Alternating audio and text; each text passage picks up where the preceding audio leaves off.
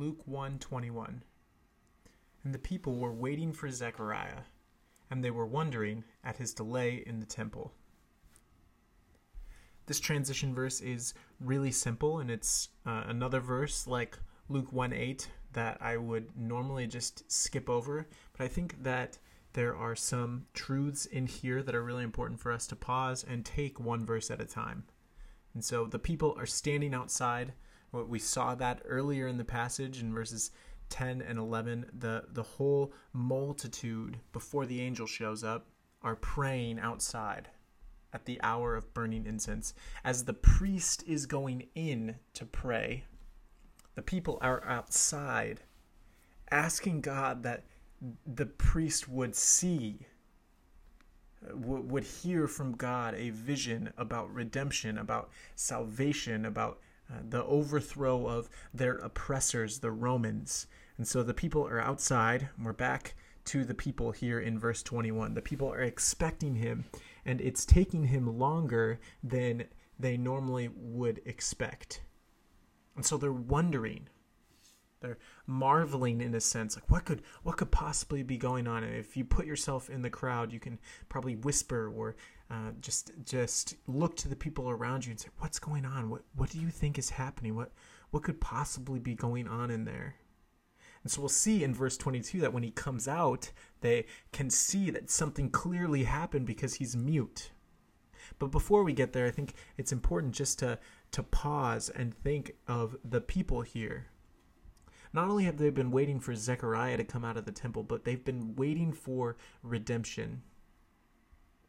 The people here do not know freedom from Rome. They don't know the freedom that the Israelites knew in David's time. They don't know about the freedom of being drawn out of the Exodus. Yes, they have these stories and they bank their hope on these stories, but they're the ones stuck in this moment in time. And yet they're still waiting on God. So similar to Zechariah and Elizabeth going about their business, going to work, going anyway, even though they're going through this hard time of barrenness, the people are in a similar situation. They are waiting on God to deliver them. I appreciate Heinrich Bullinger in his commentary on Luke 1:21-23. He comments on this verse by just saying that one of the things we can notice, he says, he points out one, and then he says, the second is that we can see how much power there is for corrupt people, sometimes in discipline, obedience, and patience. So even though these people are corrupt and in many ways hard-hearted, God still gives them grace in their discipline, in their obedience, and in their patience. They're waiting for Zechariah, and more than that, there's a principle behind it that they're waiting on God to do something.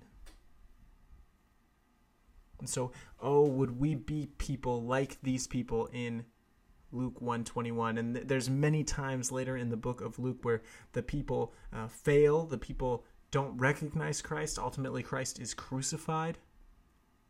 But here, the people, in an exemplary way, show us patience, discipline, and obedience to God as they wait for him to speak into their situation. And so, God, would you help us to wait upon you? Would you give us discipline, obedience, and patience when we go through trials, when we go through suffering, when we go through hard situations? Would you help us to look to you in the midst of those things, just as the people are doing here? As we're waiting on a message from you, would we go to your word regularly to hear from you?